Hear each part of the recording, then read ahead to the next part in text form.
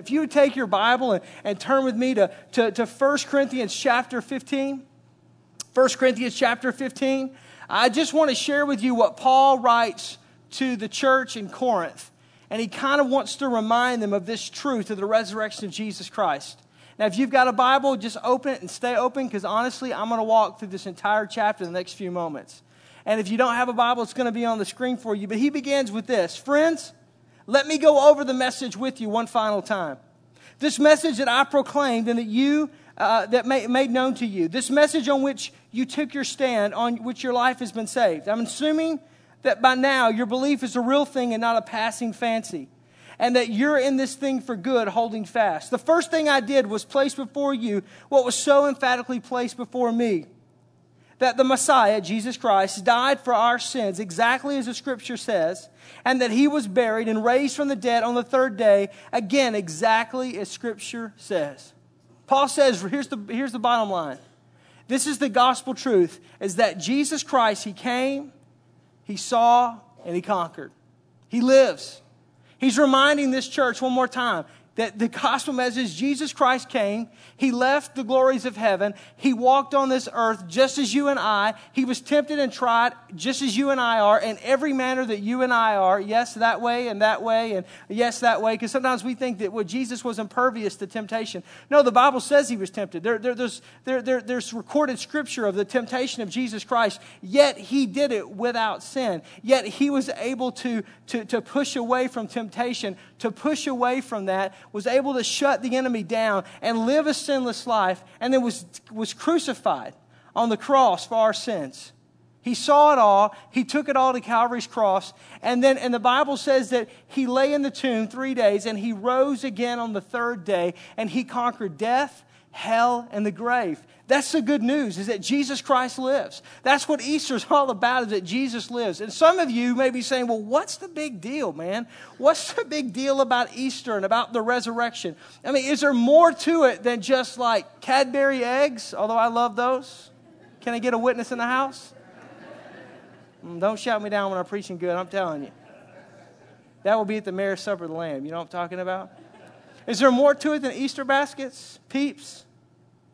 I'm telling you. Oh, I feel that right there. The only thing I haven't been able to find lately are those candied eggs that I had when I was a kid. And they're not marshmallows, but they're like candy, like nougat on the inside. And they're like all different colors.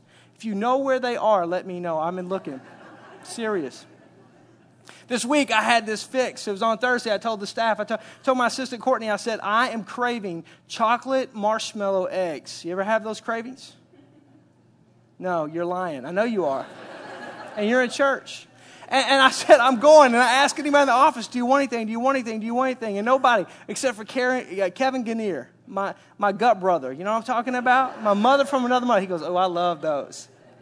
So about 700 calories into those things within 5 minutes. I said, Gannier, you want what I have left? And he took them. And so, is there more to Easter than that? Is there more to Easter than the Easter bunny? Is there more to Easter than brunch? Oh, yeah.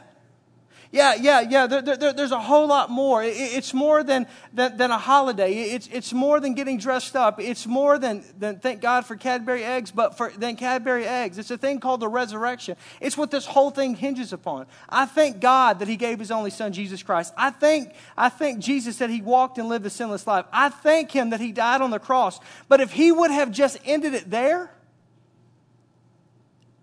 if He'd have never rose again, folks, we wouldn't have a story to sing. We wouldn't have a song to sing. We wouldn't have a story to tell. But the Bible says it doesn't end there. Read on with me in 1 Corinthians 15, verse 12. It says, now let me ask you something. Profound yet troubling. If you became believers because you trusted in the proclamation that Jesus Christ is alive, risen from the dead, how can you let people say there is no such thing as resurrection? If there is no resurrection, there's no living Christ, then face it, if there's no resurrection for Christ, everything we have told you is smoke and mirrors. Everything you've staked your life on is smoke and mirrors. Not only that, but we would all be guilty of telling a string of barefaced lies about God, and all these affidavits that we passed on to you verifying that God raised Christ would be sheer fabrication. If there's no resurrection, if corpses cannot be raised, then Christ was not. because he was indeed dead. And if Christ weren't raised, then all you're doing is wandering about in the dark, as lost as ever. It's even worse for those who died hoping in Christ and the resurrection, because they're already in their graves. If all we get out of Christ, listen to this, is a little inspiration for a few short years, we are a pretty sorry lot. He says this, without Easter resurrection, you and I are dead. Without the resurrection power of Easter, of that Sunday morning, we're dead. Without Easter resurrection, our faith is useless. This thing that we proclaim every weekend, this invitation to a life in Jesus Christ that I give every weekend, every person that publicly professes Jesus Christ as Lord and Savior, it's useless. If He doesn't raise from the dead, we're all liars. Every preacher in this room is a liar. Everybody who's ever preached the gospel of Jesus Christ is a liar. Mother Teresa was a liar. Billy Graham's a liar. I'm a liar. We're all liars if Jesus Christ is not raised from the dead. We are dead in our sins if He's not resurrected. What does that mean? That means that you and I are just living a dream. That Christianity is just a crutch for weak-minded people. If Jesus Christ is not raised from the dead, there is no eternal life. And if there is no eternal life, you'll never see your loved ones again. That's what Paul's saying. And I love this. He doesn't stop. He uses a three-letter word I love in Scripture, but. I know that doesn't seem profound to you, but all throughout Scripture we see it just laid out. Man, it's just all the cards are stacked against the people of God. But you're dead in your sins, dying, going to hell. You can feel the flames now, can't you? It's hot in this room, isn't it? And he stops. He says, but He lives. That changes it all. Folks, that's the game changer. The momentum shifts in that moment. The game is won in that moment. Look what he says in verse 20. But the truth that Christ has been raised up, the first in a long legacy of those who are going to lead the cemeteries, there's a nice symmetry in this. Death literally came in by man, and resurrection by death came out by man. Every man dies in Adam, but every man comes alive in Christ. But we have to wait our turn. Christ is first, and then those who are with Him at His coming. The good news is that because Jesus Christ did live a sinless life, was born of a virgin, the Son of the ever-living God, died on the cross for our sins, and He rose again. The fact that He lives, you and I have life. Because He lives, our faith is not useless. Because He lives, we're not liars. Because He lives, your loved ones who have gone on before you, who are Christ followers, you will see them again on the other side. There will be a day of rejoicing and reuniting on the other side. That's not some fairy tale in the sweet by and by, but it is going to happen because He lives, because He was raised from the dead. So how does this affect me? How does this affect you? Let's read on. Verse 35, he says this, some skeptics are sure to say, show me how the resurrection works. Give me a diagram. Draw me a picture. What does this resurrection, quote unquote, body look like? And if you look at this question closely, you'll realize how absurd it is. There are no diagrams for this kind of thing. We don't have a parallel experience, but we do have a parallel experience in gardening. You plant a dead seed, and soon there's a flourishing plant. There's no visual likeness between the seed and the plant. Think about that. You can never guess what a tomato would look like by looking at the tomato seed, but we plant the seed in the soil, and when it grows out, it doesn't look anything alike. For the dead body that was buried in the ground and the resurrection body that comes up will dramatically be different. Skip on down to verse 42. For this image of planting a dead seed and raising a live plant is a mere sketch at best, but perhaps it will help us approach the mystery of the resurrection of the body. But if only you keep in mind that when we are raised, we're raised for good, alive forever. The corpse that is planted is no beauty, but when it's raised, it's glorious. You know what that means? There's hope for some of you. Look at your neighbor and say, there's hope for you. Hallelujah. Some of you, the best you got is you can smile. You better do it right now. But there's hope for you. It's going to get better. Can I get a witness in the house? It's put in the ground weak. But it comes up powerful. The seed is sown natural, but the seed is grown supernatural. The same seed, the same body, but what a difference from when the time it goes down in more physical mortality to when it's raised up in spiritual immortality. What a difference it makes. Folks, let me explain it to you like this. Here's the big, crazy, hairy deal about the resurrection of the body. If Jesus Christ died on the cross for our sins and rose again, the first thing you have to understand is that the body is essential for human existence. You and I do not exist apart on this side of eternity apart from our body. And if Jesus Christ saves man, he saves all of man. And we're going to read this in just a minute. But when this physical body dies, like a seed that dies and goes into the ground, when the trumpet of the Lord sounds and time is no more, and the dead in Christ, those who are dead in Christ rise first, which means the graves will actually give up the physical bodies. And the mortal will take on immortality. In that moment, God is saying one last time to Satan, I did this 2,000 years ago, and I'll do it again because I am the King of kings and the Lord of the lords. I am Alpha and Omega, the beginning and the end, the first and last, that which was and is to come and forevermore shall be. And oh yes, Satan, the angels that you're here crying, holy, holy, holy is the Lord God Almighty, I'm him because I have the power over death, hell, and the grave. And these bodies, these physical bodies that you thought you had claimed, that you thought that you had held, they're mine. They are owed to me. Although their spirit is with me now, I'm going to reunite the two together because I don't just save man in a spiritual form, but I will save man one day in a physical form, the same way I did on Calvary's cross where I paid the price, and the two shall become together, and then I will give them a new body. Their mortality will take on immortality, and they will rule and reign and live with me forever. That's what that means. That's the power of that. It's more than just some cool idea. The reason why the body's resurrected is because the body's a temple of the Holy Spirit. 1 Corinthians chapter 6, verse 19 says that you and I, brothers and sisters, are temples of the Holy Spirit. That your body is a temple of the Holy Spirit. So don't defile it. Don't live impure. Don't live the way people that are without God live. You live different.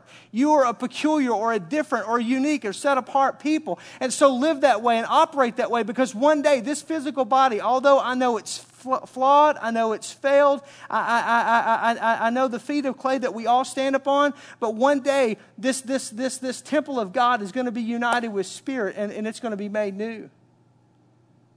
The reason why Jesus Christ will resurrect our physical bodies is that to undo the result of all sin at all levels, humanity's final enemy is always death. And that enemy has been conquered, and Jesus Christ will once and for all conquer it for all. For all. That's a powerful thought to think that the reason why the resurrected body, when Jesus Christ was raised from the grave, he made a statement, I am the first, but I will not be the last. That's what Paul says. I have gone to the bellies of this earth and taken the keys of death, hell, and the grave, and I have emerged the victor. And those that will come behind me are those that have a personal relationship with me. And just as I was raised from the dead, so will their physical bodies be raised. Because it will be a testimony to Satan and to a lost and dying world that God is not mocked, that God will do exactly what he says he will do, and that he will raise our physical bodies and we'll be resurrected just like Jesus Christ. These aren't my words. Don't go, well, that's a little crazy. It says it right here. I didn't write the book, right? My name's not Paul. My name's Aaron. Nice to meet you. I'm just telling you what it says. But that's exactly what will happen. Verse 51 says this, but let me tell you something wonderful, a mystery. I probably will never fully understand, Paul says. We're not all going to die. But we are all going to be changed. You will hear a blast to end all blasts from a trumpet. And in the time that it takes you to look up and blink your eyes, it will be over. On the signal from that trumpet from heaven, the dead will be up and out of their graves beyond the reach of death. Think about that. Death will try to reach one more time, but won't be fast enough. Right? In the words of MC Hammer, can't touch it. You know what I'm talking about? You right? You know what I'm saying? And at the same moment, in the same way, He's speaking to those that are alive, will all be changed. And in the resurrection, the scheme of things, this has to happen. Everything perishable will take off the shelves and be replaced with imperishable. This mortal will be placed with immortal. And then we will be saying, what then the saying will come true. Death will be swallowed up by a triumphant life. Who got the last word on death? Oh, death, who's afraid of you now? It is sin that has made death so frightening, and the law code guilt that gave sin its leverage and its destructive power. But now, in a single victorious stroke of life, all three, sin and guilt and death, are gone. And thank the God of our Master Jesus Christ, thank God, because He lives, I live. Because He lives, you live. Because He lives, we celebrate that this weekend. That's the story. That's the big deal. That's why we're all here. It's not about Easter baskets and Cadbury eggs and chocolate bunnies, hallelujah, and brunches tomorrow. It's about the fact that we serve a Savior who has risen from the dead, who has lived this life, who looked death right in the face and emerged victoriously, and says that you and I can have that same life here and now and in the sweet by and by, that you and I can have life and life to the fullest. Why? Because He did it. He came, He saw, He conquered, He overcame it all. He paid the price for it all. All you and I have to do is walk in the way that He walks and live in the way that He lives. And you may be saying today, how can I have this life? I'm so glad you asked that. First, we're all sinners. Romans chapter 3, verse 23 says that for all have sinned and fallen short of the glory of God. You have to come to the place. I had to come to the place. You have to come to the place where you realize that you're not all that. That you don't have all the answers. That you don't have it all figured out. That you can't make it all happen. That you're not everything and all. You're not the beginning and the end. You didn't create that company. You didn't make that happen. You're not as good looking as you think you are. Come on. Don't shout me down because I'm preaching good, right? Don't hate me because I'm beautiful. I'm just saying, in that moment, you have to make that statement. I'm a sinner.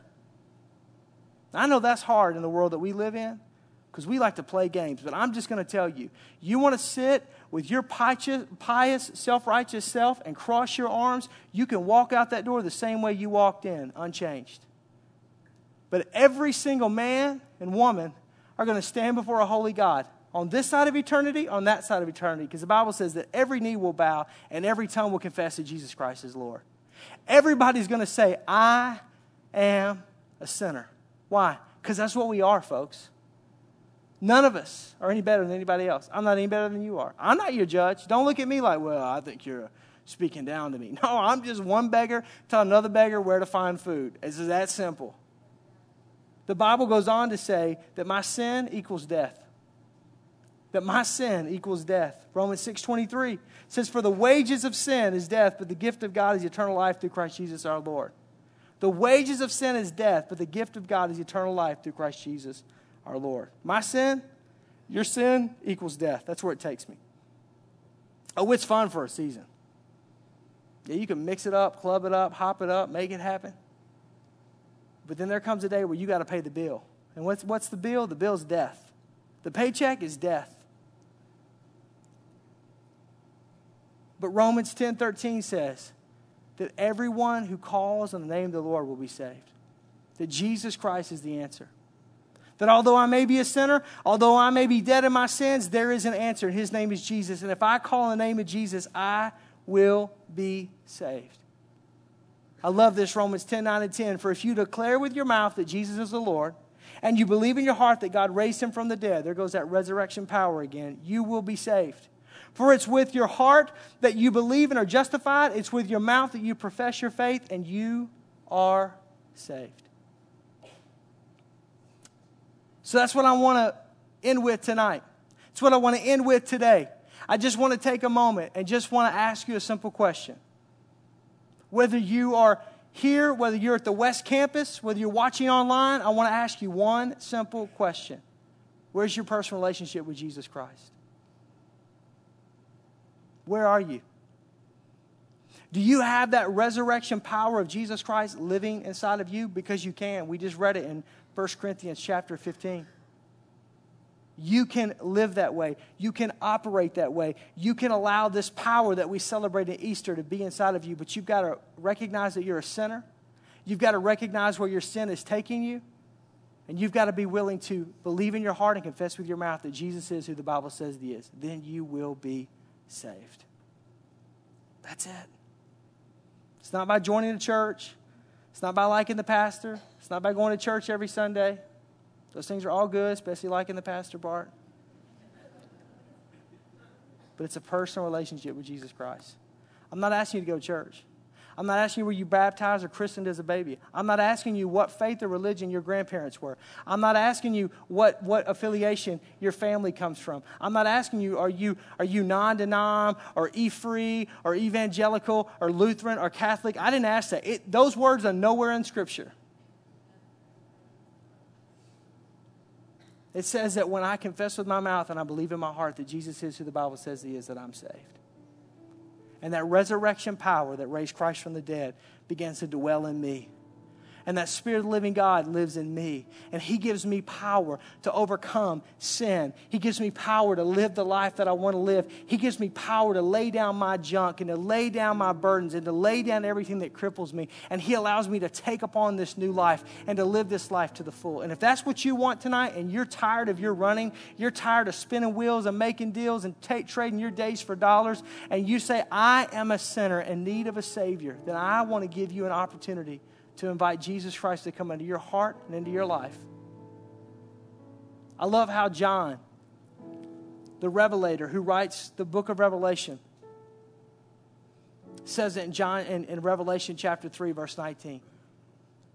Jesus says, I stand at the door of every man's heart and I knock.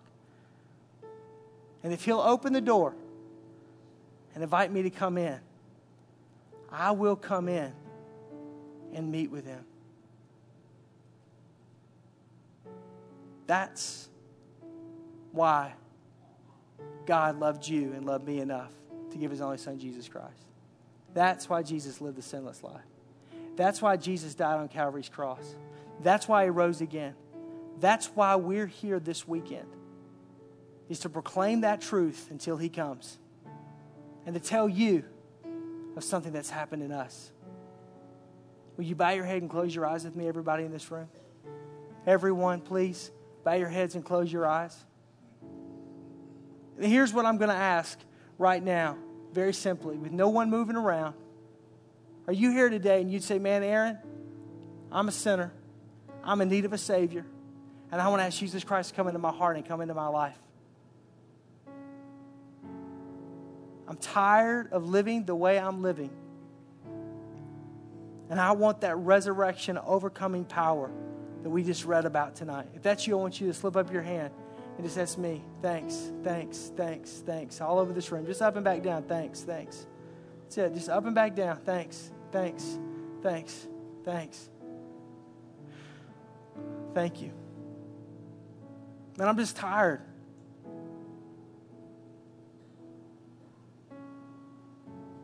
I feel like there's somebody else in this room, man. You're running. Your heart right now is pounding, about to beat out of your chest. That's the power of God chasing you. And you just say, man, I'm just going to give you one more moment to say, that's me, Aaron. Would you pray for me? Would you pray for me? Thanks. Somebody else? Anybody else? Thanks. Just up and back down. That's fine. Thanks. Here's what I want us to do. I want us to do exactly what the Bible says. This isn't my idea. It's the Bible. Romans 10, 9, and 10. Praying this prayer won't save you, but if you believe what you're about to pray, according to Romans 10, 9, and 10, you will be saved. And I'm going to ask those of you who have a personal relationship with Jesus Christ to lend your voice with those who are doing this for the very first time. And let's pray this prayer together. Dear Jesus, I ask you to come into my heart and my life and be my Lord and my Savior. I am a sinner. And I know that you, Jesus, are the only true Savior of my soul. Forgive me my sins and wash them away.